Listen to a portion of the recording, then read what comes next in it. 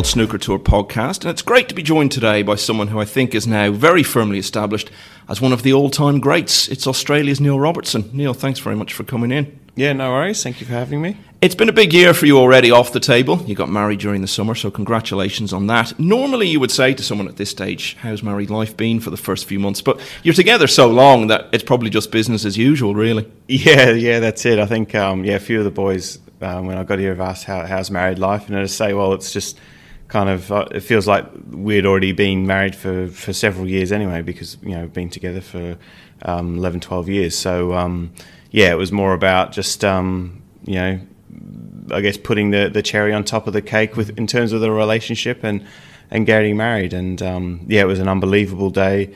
It was everything kind of Miller had hoped for, and myself included. So it was really fantastic for everyone who was there. And that includes your son, of course, and amazing for him that he'll be able to remember his parents' wedding. Maybe your daughter's perhaps a bit too young. No, yeah, that is right, actually. Yeah, Alexander remembers it really well, but we've got lots of photos of like Penelope and at the wedding and everything, and she always sort of looks at the, in the frames, the photos, and points to it and kind of remembers, little things here and there as well. So, that's really nice that we were able to sort of capture so many really good moments as well. Yeah, everyone in snooker is very happy for you. Now let's talk about your early days playing snooker in Australia.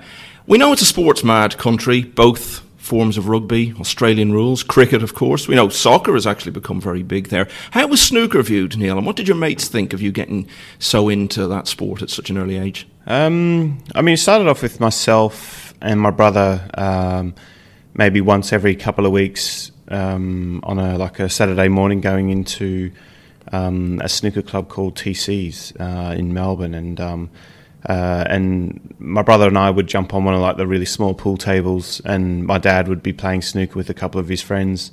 They'd be playing a game called, I think it was called Killer or something, where you have all these balls in a little sort of container or something, and then you got to get on various different balls and stuff like that. And so they used to play that, and my brother and I used to play, we just used to play pool.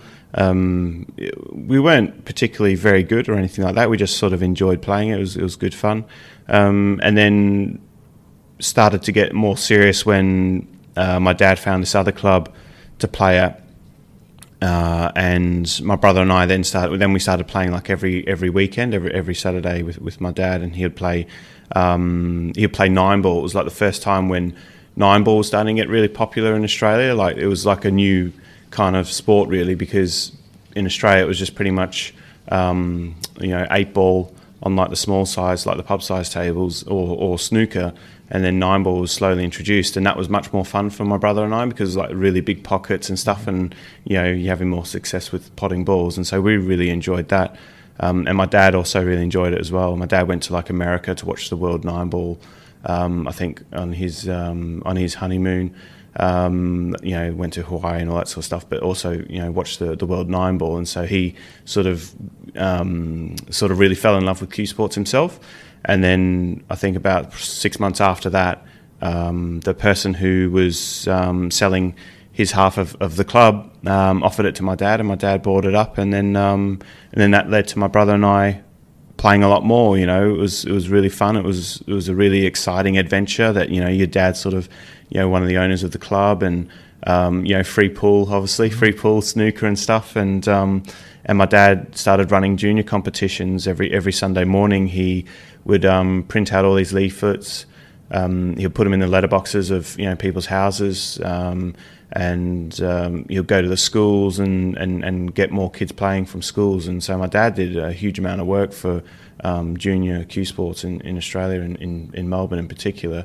And all of a sudden on a Sunday morning you'd have 30 odd kids rock up, and they wouldn't be very good, but they got better and they got better. And I think the prize was something like a $10 voucher or something, Mars bar, can of Coke, and that was enough to keep my brother and I really interested and try and win. And it was a fantastic time, actually, looking back on it with a lot of really fond memories. And that sort of just started the love for the game for my brother and I as well. We started entering junior competitions and doing really well.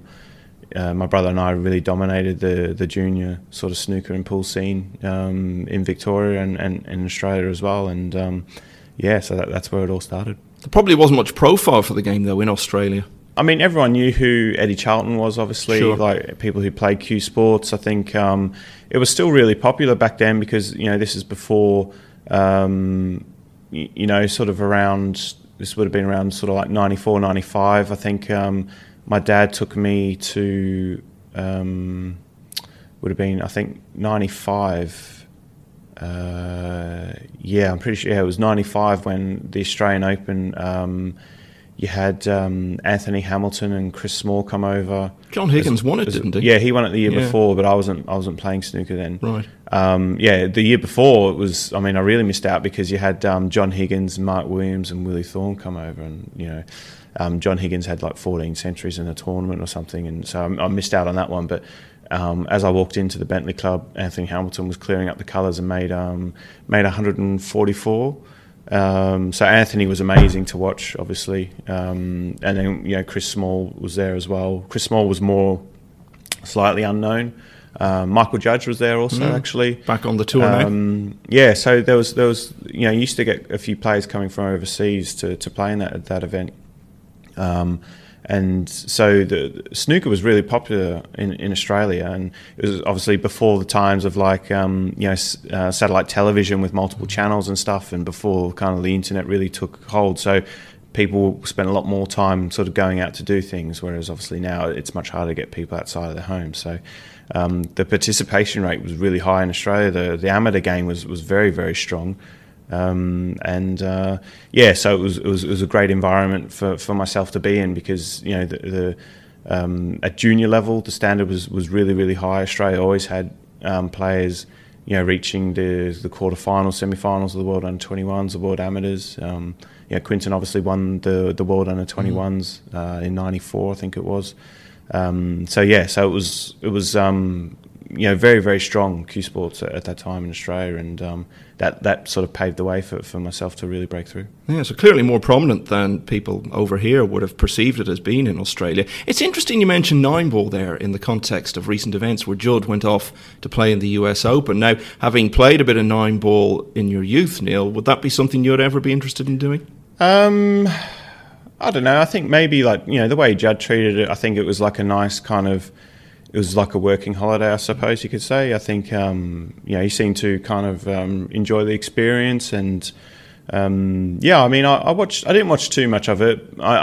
It kind of went as how I thought. I thought he'd get through a few rounds, and then when you come up against like a proper 9-ball player who really knows what they're doing, like a snooker player can never win. The break's too strong, and they just know all the shots. They know all the kick-outs, all the doubles, the jump shots, everything. It's... when I first started, like when I was playing snooker and I didn't play too much 9-ball, you always think as a snooker player, your potting's far superior, so therefore you can beat any 9-ball player, but it's not the case because obviously your technical advantage of being so precise potting is taken away because for one, the pockets are much bigger and it's a completely different sort of game. It's all about the positional play and the whole array of different shots you can play, and obviously the break is a massive part in that. I think one of the matches in the US Open, a guy lost the lag to break off, and that was actually the only time he hit a ball because I think it may have been the guy playing Alex Pagulayan ran 10 racks in a row. So it was just it's kind of a very, very tough sport, that. So it was good though that Judd could maybe raise the profile a little bit, and maybe a few more players will give it a go. I know there's like a big tournament next calendar year in the UK, I think, is UK Open. Yeah. So that might get a couple of snooker players playing. Just have to see kind of what the calendar's like. I wouldn't be against playing 9-ball at all. I think it's like I really appreciate the skill sets of all the Q Sports. I'm not one who's just like snooker's far superior, then that's that. I appreciate all the Q Sports, like 8-ball pool on the small English tables, and billiards, 9-ball, and all of them. So yeah, I guess I'm pretty well rounded with my respect for all sports. Famously, in your early days in snooker, you reached a certain point where you felt you weren't going to go any further, and I think it was the job centre. You were standing in line, and you had a moment where you thought, no, I'm actually going to give this another go. Now, having made that decision, Neil, did you resolve to do things differently in any way to give you more chance of achieving your ambitions in a way that you hadn't done up until then? Yeah, what it was is that I had a few goes at it on the tour, and the places I was living at in England compared to living in Australia, I wasn't too sure I wanted to make that change in lifestyle where, for one, I wasn't too sure where I could get in the game, and then was it actually worth living in the other side of the world away from friends and family? And I kind of come to the decision that, maybe it's just not for me, living in, these types of places, and, at times a very depressing kind of country if things aren't going well for you. I think that the UK is like a great place to live in if you got a really stable life and things are going well. But I think as an overseas player, and many have fallen victim of it before with the homesickness and just struggling to kind of feel as though you're really making a life for yourself, because you have to restart everything. You have to find new friends. You have to, like, everything, And so I was at a bit of a crossroads, really, where what I was probably going to do was probably end up sort of getting a job doing something. I'm not too sure what it would have been. I didn't have any qualifications for anything. I left school when I was 15. So it probably would have been a job where I would have had to spend a lot of hours doing it to make an income, which would have meant very little sort of time to be put, practicing snooker. And also I think that Australia had lost like the tour card as well, so there was no kind of clear path in Australia to be able to qualify and get onto the main tour. I would have had to save up money for the airfares and everything, and to live in England for a few months practicing, and then maybe play in one of the UK tour events or something to try and re-qualify. So the task ahead was absolutely huge, and I think I'd just fallen off the tour at that point, maybe the year before, so I wasn't really sort of completely in love with the game. But then I remember being in the queue, and just like it was all kicking off, someone in front of me on the queue wasn't going to get his like dole check or something. He didn't meet the certain requirements, or he didn't attend enough job interviews to fall into the part where he could actually sort of get paid for the week. And so I just like turned around and I left. It was just like a really awkward scene. So I just went home and just sort of like twiddling with my thumbs, sort of, well, I mean, what am I going to do, And so another week passed, and then it was announced the World Under-21s was going to be in New Zealand, which is, a pretty small flight from Melbourne. It's maybe 4 hours or something like that. So I won the Australian Under-21s, which I was always going to do, because I was still like one of the best players in Australia, and so the World Under-21s being in New Zealand, and a guy called Keith Warren, who was running the Wellingborough Academy where Ding was, and Peter Ebden and people like that. He was Peter Ebden's manager around the time he won the world title, I think. Yeah, I think so. Yeah, something like that. So I knew Keith from when I was on the tour a couple of times, where Keith looked after a lot of the overseas players, especially like the Chinese boys that would come over, guys from Thailand and stuff, and James Watsoner and that. And I always had a good relationship with him. I think that he was one of the few people from the UK who could understand how hard it is being an overseas player. I think that not many people realised at the time, maybe starting to now. And he always tried to give the overseas players a chance. And he emailed me saying that Steve Misford, who won the World Amateur Championship in Egypt, Steve Misford went over to the UK and stayed in Wellingborough and practicing there every day. And I'd just beaten Steve 8-1 in the final Australian Open, played really, really well. And so Steve went over and he was telling Keith how well I was playing, and that like Neil's really focused, and his talent is far too good to be stuck in Australia. He needs a chance, And Keith emailed me saying that he'd been speaking to Steve, and that if I performed well in the World Under-21s, that I could be given one of the 5 overseas wildcard spots, which was allocated. And at the time, before that, World Snooker didn't have any allocation to overseas wildcards or anything. It was, you had to win the World Amateur Championship or World Under 21s. It was pretty much the only path through. And so he flew over to New Zealand with Ding Junhui and the other sort of like Chinese and Thailand players. I think you had Tian Peng Fei was also there as well. Lu Song. So, I mean, the field was crazy. You had Mark Allen as well, Pankaj Advani. You had a lot of really, really, really good players, arguably the strongest ever field in World Under 21s. And I got through the group stage, and then I think Keith said that it's all looking good for me to get one of the spots and that. And I remember in the last 16, I think I was playing Habib Subah from Bahrain. And I was 3-0 down, and he was playing really well. And then Keith walked in, and I was thinking in the back of my mind, I think, oh God, maybe he's like regretting giving me the chance for the wild card, or telling me that I'm looking good for it anyway. And I was 3-0 down first to 5, and then I had 3 90s and a century to win 5-3. And then I was like, a bit of relief there. And then I beat Alex Davies 5-4.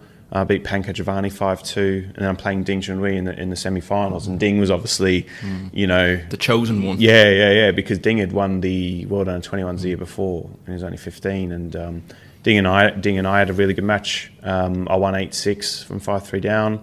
Then I beat Lu Song in the final, who Lu Song beat Mark Allen in the semi-finals. Really strong field when you list all these names. Yeah, it was crazy field, yeah. It was like, and you had lots of other players from Thailand and China who had been on the tour since, and really, really super strong field.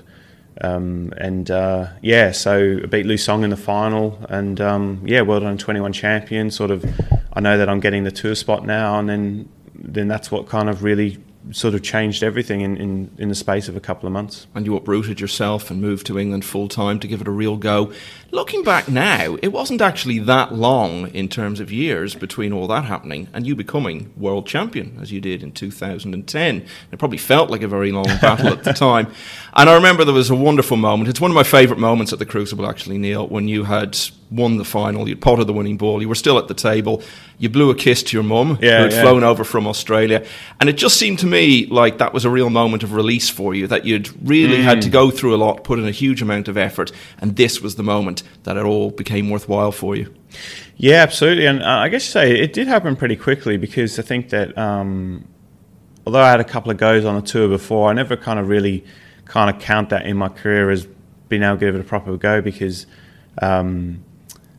everything was just, the whole tour was set up different. There was no academies. It was kind of me flying from Australia to the UK literally a couple of days before I'm playing. I got a day or two to try and adjust to the condition. Then I got to beat seasoned professionals, and I did it properly this time, where I went to Cambridge, playing Cambridge Snooker Centre. Myself, Steve Misford, and Joel Younger, we were all on the tour then as well. So 2 really good friends to have with me, which really helped a lot. Phil Mumford, who was the manager of the club, also said that Joe Perry was moving to the club, so that was huge. Like Joe moving to the club, wow, it was amazing, because Joe Perry in practice, especially back then, was as good as anyone in the world, and so he used to give me hidings like 15-2, 15-3. It was just absolutely incredible. So he really helped accelerate my development, like absolutely massively. And there's no way I would have progressed through the ranks as quickly as I did if it wasn't for him. Because when I was coming up against guys who were ranked in the 30s, I was thinking, well, they're not as good as Joe, and I could gauge my results against Joe in practice, and I know that on my day I could really give Joe a game and sometimes beat him. So I was thinking, well, if I can play anywhere near close to my best, then I've got a great chance. And so it kind of gave me a bit of belief there as well. And then from that season, from 2003, 2004 in Cambridge, I got to the top 16 within 3 seasons, which was like incredible, really. I think I got 68, then 28, and then I got to 13.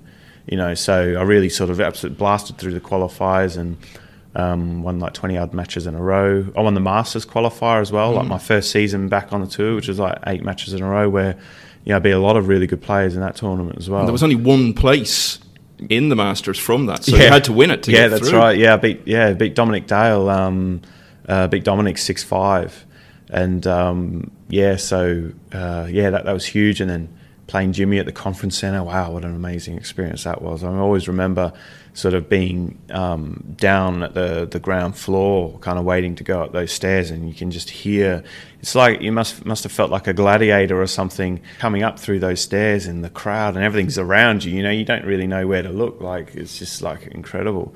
And I've never experienced anything like that. You know, and then, you know, obviously then Jimmy comes out and it's like a whole new level altogether, and it was the most terrifying experience I've ever had in the sport. So, but to be able to, queuing up in the job centre sort of 9 months before that to playing, Jimmy at the conference centre at the Masters. Yeah, it's pretty incredible. So it's like you're only thinking about that now for the first time, how amazing that was. Yeah, because, it's an interesting story, and you only kind of will get it through probably players coming from overseas. It's really strange, because I'd never been to that venue before ever.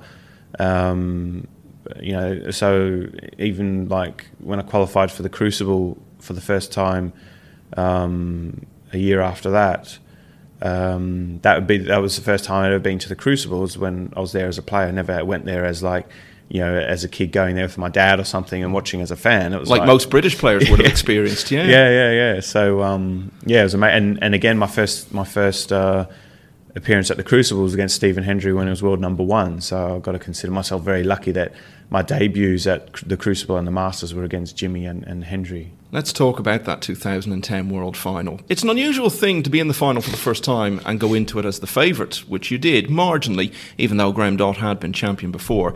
I think you were the man fancied to win the final.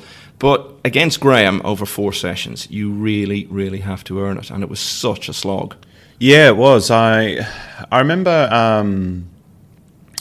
when I won the semi-final, my mum had left a voicemail saying that she just left Singapore, and she left the voice message at like when I was 11-5 up or something against Ali. So she had no idea until she landed in the UK whether I'd be in the final or not. So that kind of really added a lot of pressure. For one, it was like incredibly emotional seeing my mum for the first time in sort of like about 10 months. And then she was there on the day of the final, so I was like really thinking like, I just don't want to kind of like let her down, which kind of really was difficult to deal with from an emotional point of view, because as soon as I won the semi-final, I was extremely confident no matter who I was playing in the final that I was going to win. I was playing incredibly well. Apart from that last sort of few frames against Ali, I was pretty much flawless, and I think he's even said so himself.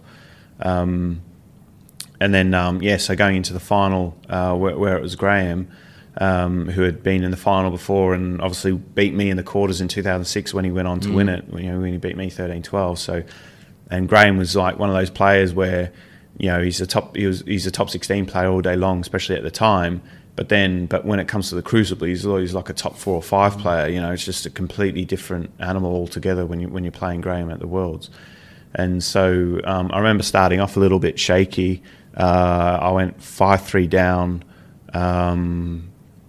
He certainly seemed to deal with it better with more experience and that. But then the second session I played really, really well, and could have easily been sort of 10-6 up really. I was 9-7 up in the end, but I probably should have been further in front, and it kind of set the tone really for the last sort of session and a half, where I kept sort of going in front, and Graham just never give in, and even if he needs 3 or 4 snookers with 1 red left, he's carrying on, and the frame's going for like another 20-25 minutes, and it's just really hard to just like, you think you sort of knocked him down for the final time, and he just keeps getting back up all the time, and players like that are very tough to shake off, and so the last session became like a real sort of slog, and where it was all about sort of mental concentration and who could sort of really last the longest. And then I could tell I could tell that he was starting to really fatigue a lot. Around maybe like when I went 13-11 up or something, I could start to see him sort of just tiring. And so then all of a sudden I wasn't in any rush to make it an open game, because I know that he would probably start to prefer it to be more open because he doesn't have much concentration left. So then I thought, right, well, now I'm going to sort of give him some of his own medicine, I suppose, by making it really tough as well. And at the time, I'd accumulated enough experience to know how to make that kind of happen. I think we've seen sort of Selby over the years and Higgins over the years be able to sort of really turn the screw on, make things really tough for the opponent, where they get to the point where they have to start taking sort of risks that they wouldn't normally take. And so I was really happy with how I was able to pull that off. And it was really tough. It was exhausting the last couple of frames, but I think that when you're in the world final, you do absolutely whatever it takes to win. And an incredible moment for sure. Well, it's hard to describe how Neil Robertson's feeling at this moment. Words can't describe it, John. Yes, unbelievable. It's what every player dreams of. Graham Dott has come back. He's now the player he was. Fair play. But take nothing away from Neil Robertson here. There'll be a lot of emotion coming out of him. And the pockets now are looking like dustbin lids. He's the champion of the world. The Betfred champion of the world. Took a lot of heart, took a lot of courage. Both players deserve great credit. But Neil Robertson, after a tremendous week, is the champion of snooker player of the world. I know what it's like to be in a country outside Britain that's just produced a world snooker champion, because it doesn't happen very often. And I remember when Ken won it in '97, there was a big open-top bus parade through the centre of Dublin. He won Sports Personality of the Year, so that's how big it was in Ireland. What was it like in Australia in terms of the reaction to your success? Was it what you expected it would be? Yeah, it was huge. It was like front page news. Like, I was branded as, our world champion. I think the only thing about it is that Alexander Miller was due to give birth to Alexander within like a few days of the final. So I couldn't really go back home to Australia and absorb it all instantly straight away. Had to wait a couple of months until I could, about another sort of 6 weeks until I could go back home. But when I did, I was on loads of like TV shows and like radio, and Eddie Maguire, the president of the Collingwood Football Club, that's my AFL team, which is like the biggest club in Australia. I was talking to him on the radio. He loved it because he knew that I was a big Collingwood fan. And he said that when I come home, they'll parade the World Championship trophy around the MCG for me before like a really big Collingwood match. And so I did that in front of 83,000 at the MCG in the car, and open car. I've seen the pictures. Like going amazing. Around, just like wow, it was just absolutely unbelievable. And that was just absolutely incredible, to do that. Collingwood St Kilda, which ended up being the grand final a couple of months later, where Collingwood won. So it was an amazing sort of year for me, where I became world champion. Chelsea did the double; they won the league, they won the FA Cup. Alexander was born. I got to world number one for the first time. Collingwood won the AFL grand final. So it was it was a pretty awesome year. Yeah, you would have loved 2010 to go on forever, I guess. Yeah. It's quite an achievement in itself that this long after winning the World Championship, Neil, you still go there every year as one of the favourites. Now, you haven't managed to win it again since. You haven't actually been back to the final. And a lot of people have made out that you've got some sort of mental block now about the Crucible. But the thing is, it's getting harder all the time, isn't it? And it's not as if you're getting knocked out by low-ranked players. It's generally real superstars of the game who are stopping you. Yeah, that's it. I think every year I go in as one of the favourites, and rightly so. I mean, the last 3 years, the quarterfinals, I lost to Higgins, Selby, and Kyren, who have got as good a record as anyone there in the tournament in the last 10 years. So, what I found is that I come up against the attacking players and we go toe to toe, and I always come well out on top. Obviously, you're not going to play players who want to play the way that you want to play, and especially at the Crucible, they have time to stop you. Whereas even in a best out of 19, you can take the game away from someone very quickly. And I think that at the Crucible, it's always been that kind of second session where, even one where I was playing Barry Hawkins, I went out in front early, but he just never went away. And the same with Higgins and Kyren. Mark played the whole quarterfinal 2 years ago on his terms. It was very tight. Every frame seemed to go for 45 minutes, and it was really, really tough to break him down. And it was just a masterclass of sort of safety and defensive play. It was incredibly, completely shut me out. And something I said that I'd never let happen ever again. And the way I played last season certainly showed that. But Kyron still found a way to, if there was a couple of mistakes in the frames, or if my positional play was about 5% off from completely just running away with that match. I remember going 5-2 in front. I had half a chance to go 6-2. If I go 6-2, then in my eyes, I think the match is over. Going 6-2 up, I can't really see anyone in the game coming back against me in that kind of format. I think that I just run away with it. So that's what I was looking to do last year, and I was really close to breaking the game open against Kyron a few times. I just lost the white a couple of times, and then I missed like the sort of 6 out of 10 recovery pot required to win the frame. I remember that happening a few times in that second session where I could have forged on, maybe going 3-4 frames in front, and then, then kind of like the match is almost over really. And then, but then all of a sudden we're, a couple of mistakes. We're playing 35, 40-minute frames. I'm losing my rhythm. He's got a very good technique where he's very set and the same every time, and he plays at like a slower kind of tempo that he's more accustomed to. And then the final session, he played amazing snooker really, but he played really well. And like you say, I've lost to kind of crucible specialists. I think that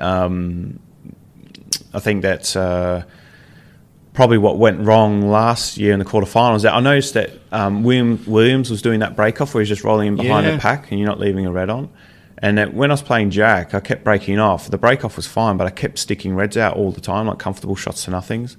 And Jack kept knocking him in, but he wasn't quite as clinical as maybe what he could have been, because I was playing very well. So any kind of mistake he was making, I was winning the frame in one visit. And I think that was maybe in the back of his mind, thinking, well, if I make a mistake, he'll clear up. So against Kyron, in the first session, I was breaking off and I was leaving Kyron these long reds, but he wasn't knocking him in. And I was probably thinking, well, do I really want to keep sticking these balls out? And so I noticed Ronnie started rolling up behind the pack, and then Higgins started doing it, and I was thinking like, oh, maybe there's like something to this. So then I started doing it, and I started doing it in the second session. And the thing is that when you start doing that roll up behind the pack, the frames very rarely do they become like open scoring frames, because you get a lot of safety battles at the start, and then not many reds come out off the break off. And so I feel as though I lost all the attacking momentum, and it probably fell into Kyron's hands a little bit. And so maybe that's where, I think that at the Worlds, maybe you just got to have one or two people around you who are there with you, just to keep an eye on things and make sure that you're always dictating the pace of the game. Because I feel as though every time I've lost there, it's always been to someone who's really sort of gritty, determined, who's not going to go away, who makes it really tough. And it keeps happening every year where I lose the match and I'm thinking like, I should have just been over-aggressive, if anything, not sort of be too cautious. And I think Kyron pointed that out. I think after in his interview afterwards, he felt as though I kind of started to play within myself a bit, and he was absolutely right. I did. I started to kind of not take the risks that I would normally take. I paid the price once again. So sort of going back next year, I have to be willing to lose a match sort of 13-4 and go at it playing my way. Because I know that if I get to the semi-finals, then it's just a completely different ball game. It's one table set up, you got all the room, you got the whole crowd watching you. It's a completely different type of pressure, and the kind of pressure that the type of pressure I really thrive in. So that's the task that's facing me at the World. It's not a mental block or anything like that. Like I've never sort of missed any crucial frame balls or anything like that. It's just that at the World Championships you really need to get the game plan right, and I think safe to say I've probably got that wrong the last few years going into quarterfinals against really gritty, determined opponents. You can't play Sean Murphy, Jack Lazowski and Mark Allen every round. You're going to have to play a guy that will make it really, really tough for you, because I think especially watching the Tour Championship, whoever took me on aggressively copped a heavy beating. And then even when I played Mark in the semi-final, I knew what I had to do. I knew I had to be over-aggressive, because if I start playing long frames against Mark, then you're going to become second best. And I probably didn't have that mindset against Kyron. I probably wasn't aware of how good he was at sticking in and being really determined. I always saw of him more as an attacking kind of player, which he is. He is a very good attacking player, but he's also got the side of the game where he can really get stuck in and win the gritty frames as well, which maybe I slightly took for granted, because I haven't seen a lot of Kyron play. In that type of sense. So it's something that hopefully I've learned the final lesson with that, and can start playing all the matches on my terms and win it a few more times. It's interesting listening to you, Neil. It just underlines everything I've always thought about you, that you're constantly analysing. And you just seem to be someone who is endlessly fascinated by the game of snooker and always trying to come up with new ways of looking at it, new ways of doing things, and new ways of trying to get an edge over other players. Yeah, and that's like any other sport at the highest level, you know. It's I mean, I think that, you know, snooker is like, it's certainly a sport where it is very individual, where you're at the table, you're in complete control. So it's not like maybe in the same way as like maybe, you know, two boxers are looking at each other with certain tactics, but play styles and things like that are certainly something you have to be aware of and focus on playing the game on your terms and how you enjoy playing. Because as soon as you stop enjoying the contest, that's when a lot of mistakes start to creep in. So that's something I've always admired with Ronnie over the years, is that, you know, he's not afraid to be beaten heavily as long as he's playing on his terms. You know, I think that when I've played Ronnie before, and, you know, sometimes when I've lost to him, sometimes when I've beaten him, he's always played the same, you know, and he was always willing to back himself 100% no matter what. And I think that's something that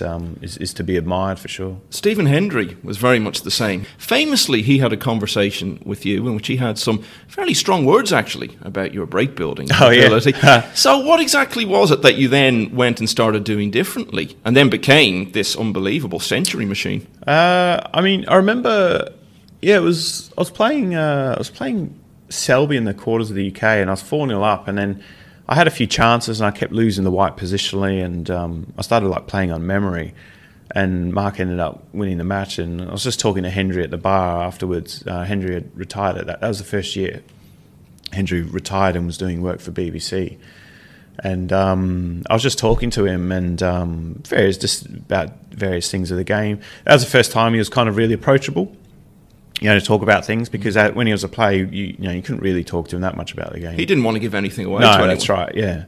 And I was just talking to him about break building process and, you know, how he went about it. And I was a good scorer back then, but nothing like what I've become. And I was talking to Hendry through my process of how I break build and stuff, and he said it sounded very amateurish the way I do it, and that my potting gets me out of so much trouble. You know, if a top player who had that same thought process as me, you know, break building, but wasn't as good a potter, they would be nowhere near ranked as high as what they were. It's the fact that my potting would always get me out of a lot of trouble. And so Hendry said that I need to start working on, you know, a few different things, and not just sort of accepting landing straight on the black all the time. Because as soon as you start landing straight on balls, you have to start trying to manipulate angles, and you can only go forwards and backwards. Whereas you're always leaving yourself angles on balls, then you can always put the white wherever you want. So that became a lot more of the focus. Gave me a different couple over the years. He's given me a few different exercises to work on, which have been really good.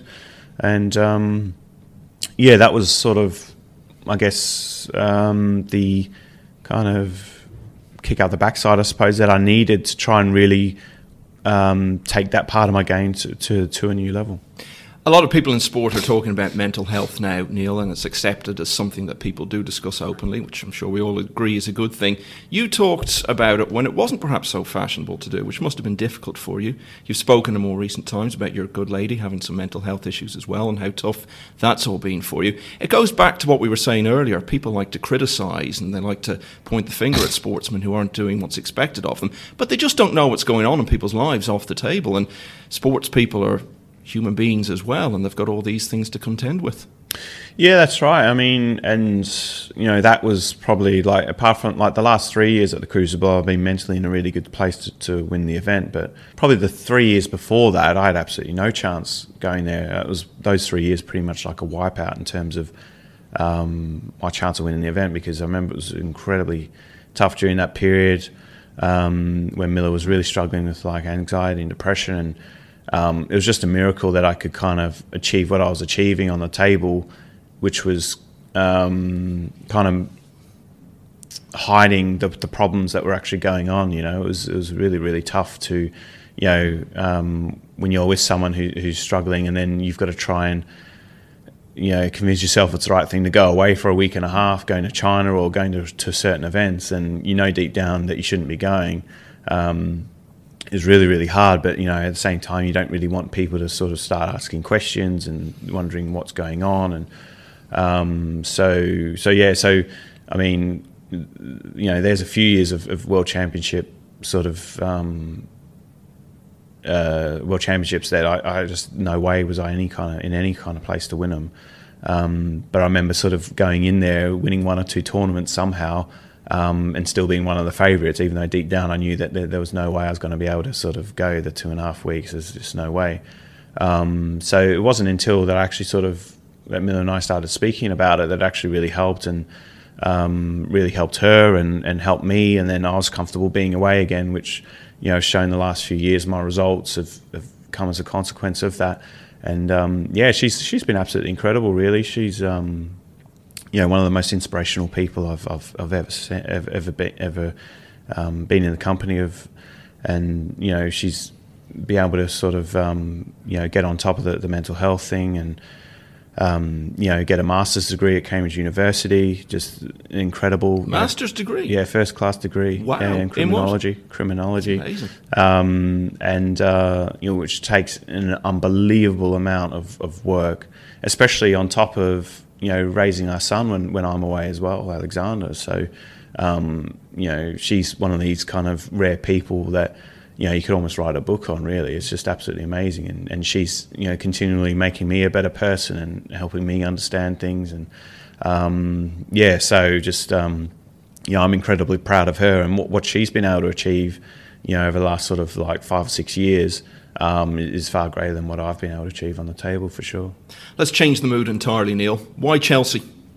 I remember moving to the UK in 2001, and I never really liked football at that point at all. The only football I knew was the Brazilian Ronaldo and David Beckham. That was all I knew, and and Zinedine Zidane. And because I remember watching the World Cup in '98 with my dad, and all the talk was Zidane and Ronaldo, and we stayed up got up at like 4 o'clock in the morning to watch that, because the final. Even if you don't like football or soccer, but you still kind of watch the World Cup, And so I remember coming over, and I was watching sort of match of the day highlights and stuff, because back then it was only like 4 TV channels to watch, I think, and there wasn't much entertainment on the TV apart from Coronation Street and EastEnders or something. So match of the day would be on, and I never could watch like a game of football from the first minute to 90. I just didn't really understand the skill or formations or the tactics or anything. I just wanted to see goals being banged in, because that's what I was used to in AFL. It was like a very high scoring sport, and basketball and stuff like that.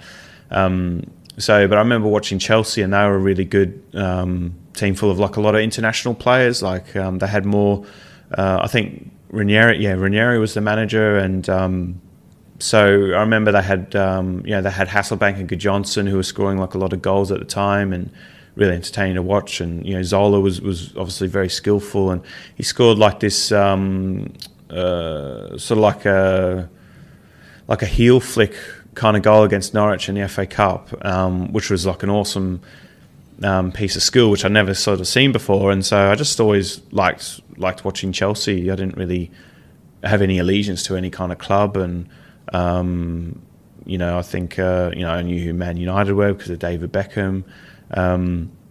But yeah, I always liked watching Chelsea. I liked the kit, and so I liked them, and they were doing well. They were a good team.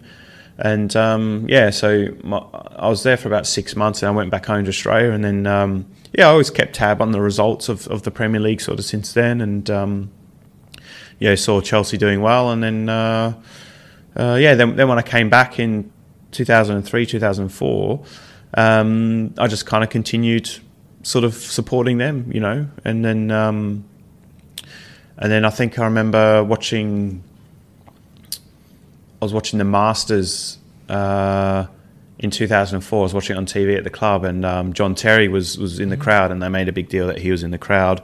The young Chelsea centre half who was coming through, and John was in the team then, and a number of the English players, and still had a really good international feel, and I just liked the vibe. Roman Abramovich took over and then invested, hugely in the squad and stuff, and then it was this incredibly, very exciting kind of adventure to be on, and no one really had a problem with it. Well, Joe Perry certainly didn't have a problem with it until we started winning, and then. Well, I'm an Arsenal fan too, so I know how he felt at that time. Yeah. So, but that created a lot of really good sort of banter amongst me and Joe at the club every day and stuff like that as well. So. It's obviously not the best time for Arsenal at the moment, but hopefully they can sort of get back to that. But that's how it all started. Well, on a similar theme, are you still playing FIFA? My son occasionally makes me play the odd game here or there, but I'll never play as much as what I used to, because I used to play way too much. And those kind of really ultra competitive video games aren't really a good mix for me, because I get too sort of involved with them and then start to lose focus of other things that are kind of going on that I should be doing. So but every now and again with Alexander I'll play a little bit here or there, but not too much.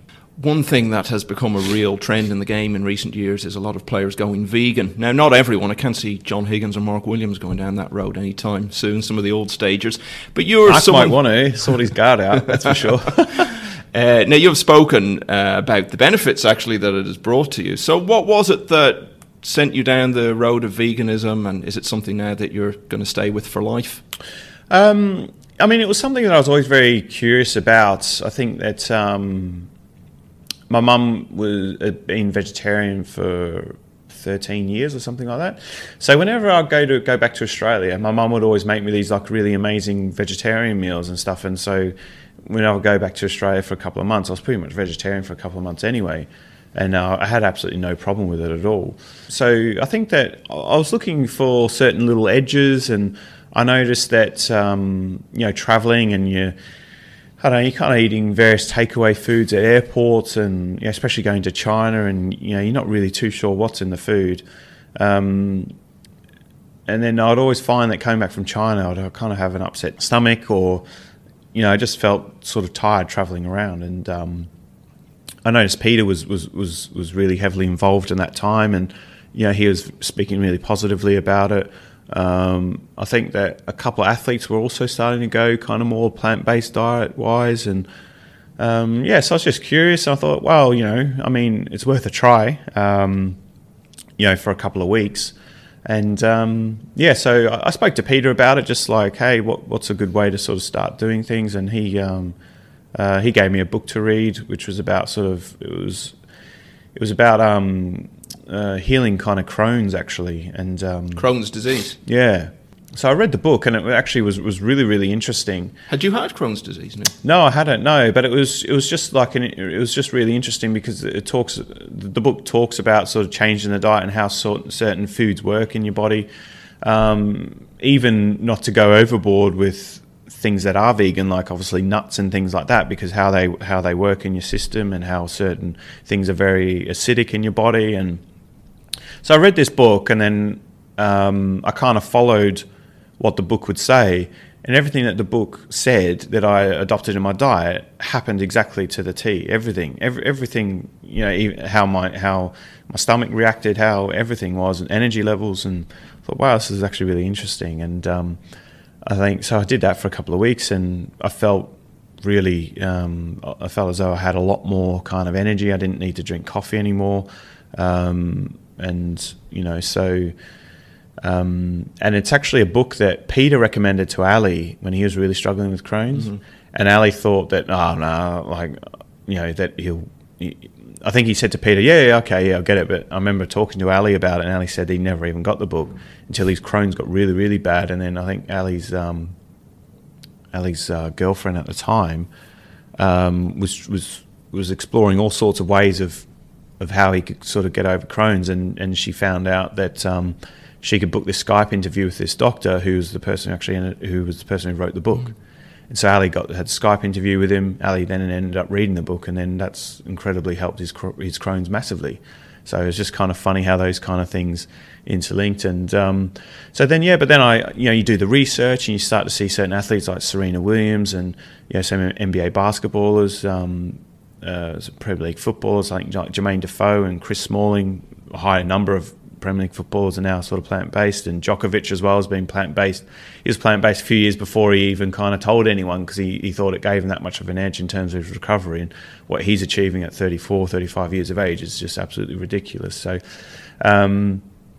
yeah, it's, various diets work. There's plenty of people who aren't vegan who have got amazing sporting careers, and there's plenty now who are vegan or plant-based, I guess, which is a more kind of a more sort of up-to-date way, I guess, of calling it, because I think veganism goes into certain things and beliefs which can be very, very difficult to sort of achieve. I think that some people take it to the extreme where they won't get on a bus because it might hit a few flies and stuff like that. So I think that's kind of going to the point of being probably a little bit too far. But I think, there's certainly a lot of positives in terms of not being involved in kind of like the factory farming and all that sort of stuff, and the amount of land we're sort of like destroying really to feed all these animals is kind of getting out of control really. So I think that overall it can be a really good thing, and but each to their own. It's for people to decide for themselves what they want to do. But I certainly have felt the benefits of it, and I would recommend it to anyone. But I'd say to anyone who's potentially listening to do their own research and decide if it's for them or not. And if it's not, then it's not. And if it is, then that's great as well. So it's certainly something I'm going to be sticking with for sure. Time for a quick quiz, Neil. I'm going to read some numbers to you. Tell me if you can guess what these numbers are. 103, 70, 133, 93, 75, 123, 119, 114. Any idea what those numbers are? Sorry, say that again. 103, 70. Is it snooker related? Oh, absolutely. Oh, okay. Yeah. All right. It's you related. Okay. Yeah. So go. So 103, 70, 133, 93, 75, 123, 119, 114. What do those numbers mean? I can see you're stumped by this, so I'll tell you. Are they the breaks I made in the final against Ronnie the Tour Very Championship? good in the Tour Championship final, yeah. Just when you read them like that. How did I get that? Yeah! Well, listen, you made them, Neil. If anyone's going to get that one right, it's you. But the reason I bring it up is because I want to ask, is that, in terms of pure quality, the best you've ever played? Yes, it is. I think that the best quality match, including my opponent as well, would have been the Champions final a couple of years ago. Yeah, where there was 8 centuries between us. I had 5 of them, and it had absolutely everything you could want from a great final. But that Tour Championship performance, even in the quarter final, like because there's only the top 8 in the world, so you're playing like the top 8 players on form. The way I played against Jack, the way I played against Selby, and the way I played against Ronnie combined is certainly my best ever performance in a tournament from start to finish. And that final, it was just an absolute dream. Just every time I got in, I scored really heavily. Safety was great, long potting was great, and some really, really kind words from Ronnie afterwards as well. There's a growing feeling in the game that the Tour Championship might be on its way to establishing itself as the second biggest event, for the reasons you mentioned. It's the top 8 players of the season. It's long matches all the way. What do you think? I think that the Worlds in UK are number 1 and 2. I think the Masters and Tour Championships would certainly be 3 and 4. The Masters is different because it's not ranking, and it's based on a 2-year list where the top 16, so it's not really 100% on current form. So I think that as far as the tournament goes and how hard it is to win, I'd say the Tour Championship is harder to win than the Masters, because you're playing the top 8 guys on form, and you're playing over best out of 19.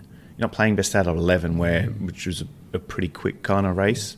Obviously not compared to a best out of 7, but sure. A best out of 19, you've got to beat someone over 2 sessions, And I think that the Tour Championship, I think if you ask a lot of players, that would be one of the top 2 or 3 that they really, really want to win. I think that, just to show you how good a season I had last season by winning the UK and the Tour Championships, which is, 2 of the top 3, So, it's a tournament that I remember playing Ronnie in the final of a couple of years ago where he beat me 13-11, Yeah, it's an awesome tournament. It's really nice knowing as a top player to play a match where the best out of 7s and best out of 9s are fine to play when you're playing with 128 players. But when you've got the top 8 in the world and it's best out of 19, there's no room for excuses. Whenever you get beat, you're getting beat by the better man, and that to win it, you're going to have to play your best stuff. So it's a brilliant addition to the calendar. I think that probably the champion.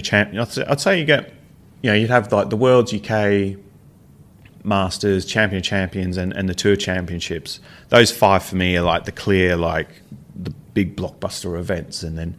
I think that maybe something like the China Open, if you were to consider like something from overseas, I guess you'd say the China Open would be up there as well.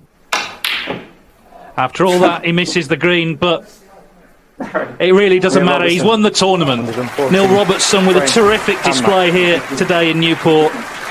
It was 4-4 at the end of the first session, but he turned it on tonight. 4 centuries in the match from the Australian. He wins the 2021 Cazoo Tour Championship. He's beaten Ronnie O'Sullivan by 10 frames to 4. One shot, one moment can be the difference. Between victory and failure, ecstasy and despair. To be a champion is to be ready when that moment comes.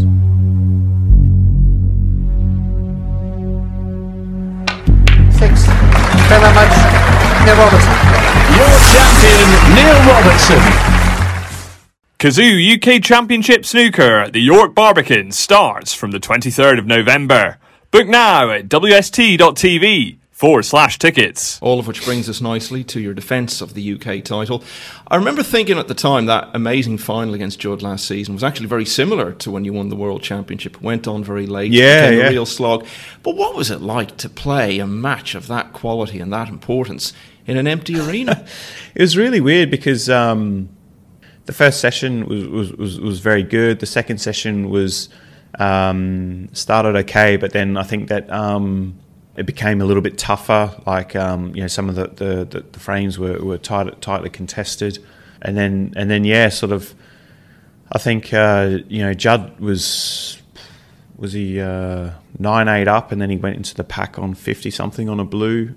He didn't actually have to go into the reds at the time, though. I was actually hoping that he would go into the reds because that was his best chance to lose position, and he ended up missing like a red bridging over another ball. And then I remember 9-8 down. I remember potting a pretty tough opening red, and then talking to Tony Drago called me the next day.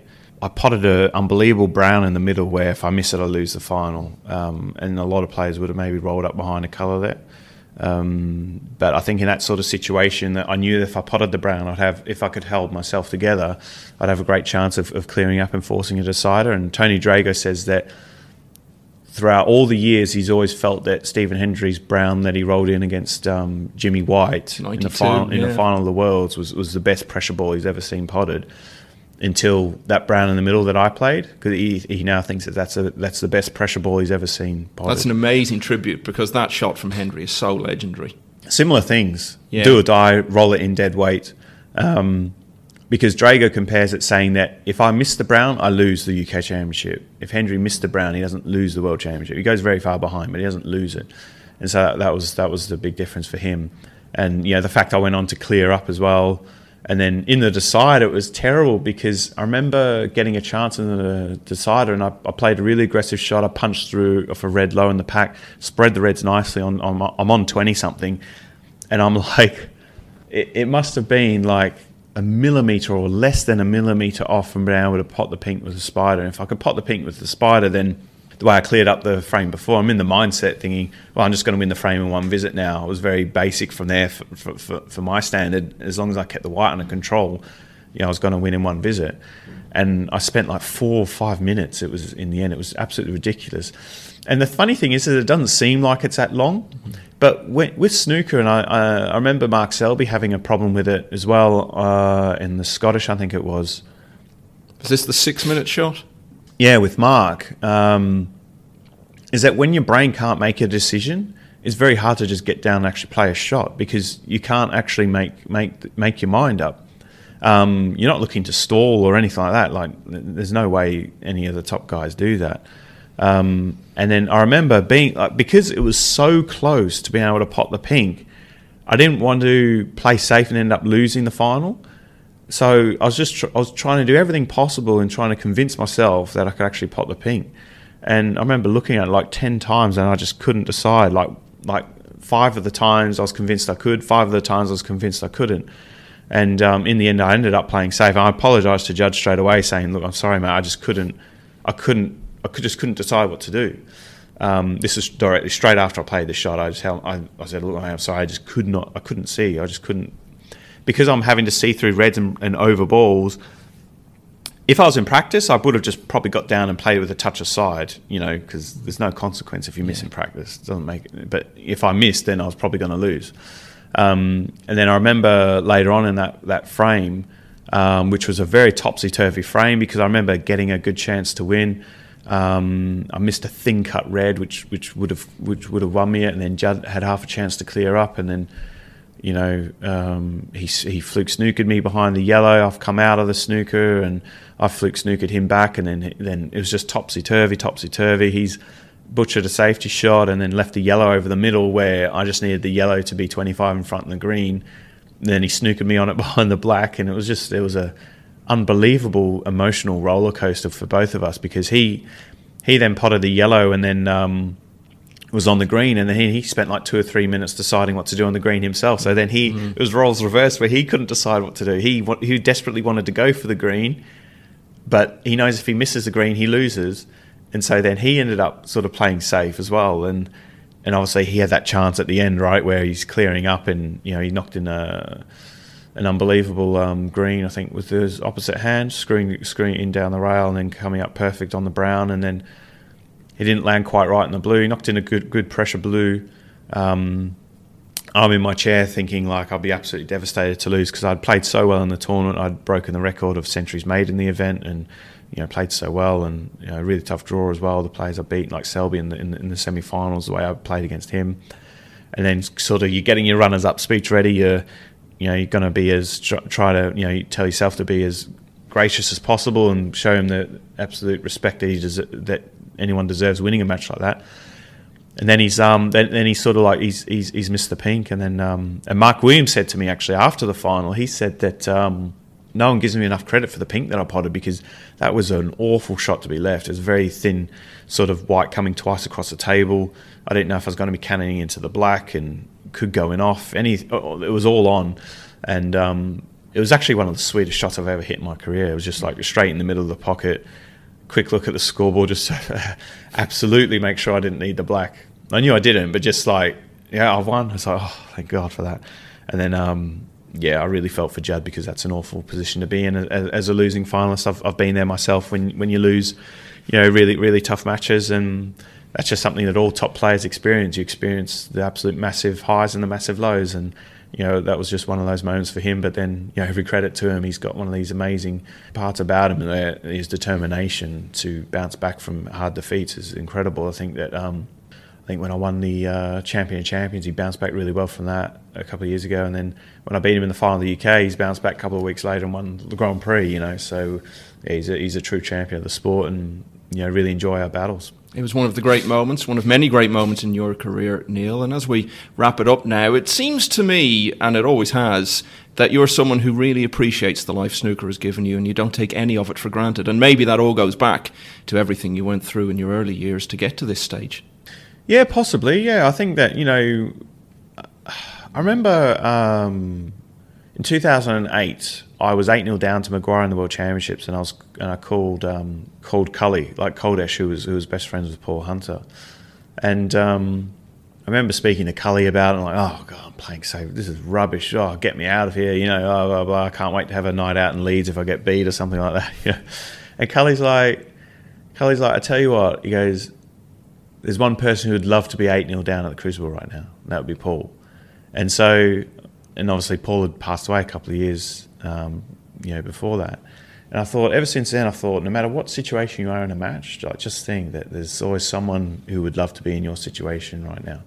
And I always believe that, even to this day, that, I find it amazing that some players can complain about, certain things, and when you look at it, other things that are going on in the world, that we're in a very fortunate position to be playing snooker for a living. So sometimes there are hard times, like absolutely, it's not always like perfect all the time, but there's always someone far worse off than you in life, and I think it's really important to appreciate that. Well, we started, Neil, more than an hour ago now, actually, talking about an off-table event, your wedding. Let's finish by talking about another off-table event, your 40th birthday, which is coming up early in the new year. Now, there was a time, I remember Ken Doherty actually saying that he didn't think a player could win a world championship in their 40s. Now, we've seen that's definitely not the case. You're still actually a few years younger than some of the other top players, so you've still got plenty of time left to build on the big legacy you've already built in the game.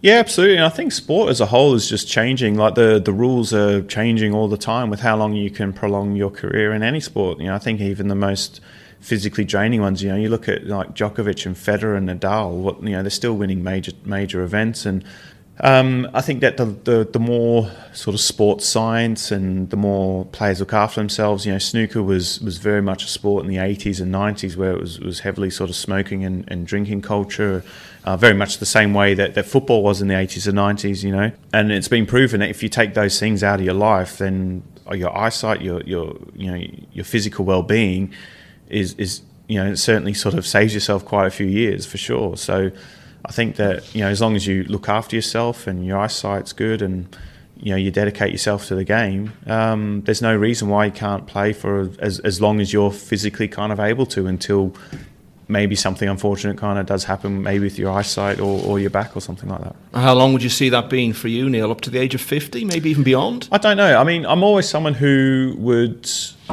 playing wise, I would never sort of play and be happy being ranked in the 50s or 60s or 40s. I would definitely sort of always retire in the sport on my terms, and it would always be, maybe wrapping things up at the Crucible or something like that. Probably the same way Stephen did before coming back, obviously. It would be something along the lines of that. I think that probably a lot of the other current top players would probably say the same. Well, I have to say, Neil, I've always thought of you as one of the most interesting people to talk to in any sport. You've really underlined that over the last hour and 7 minutes. So thanks so much for joining us on the World Snooker Tour podcast, and we really do wish you all the best for whatever does lie ahead for the rest of your career. Thank you. It was great fun, and thank you for having me. Join me again next time on the World Snooker Tour podcast as Matthew Stevens offers a very honest assessment of a career which has brought him the UK Championship and the Masters, but never quite the biggest title of them all. I admit I've underachieved. I think I should be multiple, maybe world champion. But yeah, I've like I said, about the Regal Masters, beating Mark, John, and Ronnie in that tournament, to want to win it, and I beat Stephen Hendry in the final of the Northern Ireland Trophy in front of a full house in Belfast. So I've won a few tournaments, which I think a lot of people forget because they obviously only see the one ranking event. So yes, I admit I should have done better, but yeah, you can't look back. Things happen. Like I said, I lost my dad, and that took a few years out of me. Really, I prepared for the World Championship for the next few years, and I think that's what it showed in the results, I guess. But no, I wouldn't change nothing. I've had a decent career, and I've seen probably too many pubs in too many cities, I suppose, but I wouldn't change it for the world. So that and much more will be coming up next time on the World Snooker Tour podcast. Until then, thanks so much for listening, and goodbye. Yes, sir.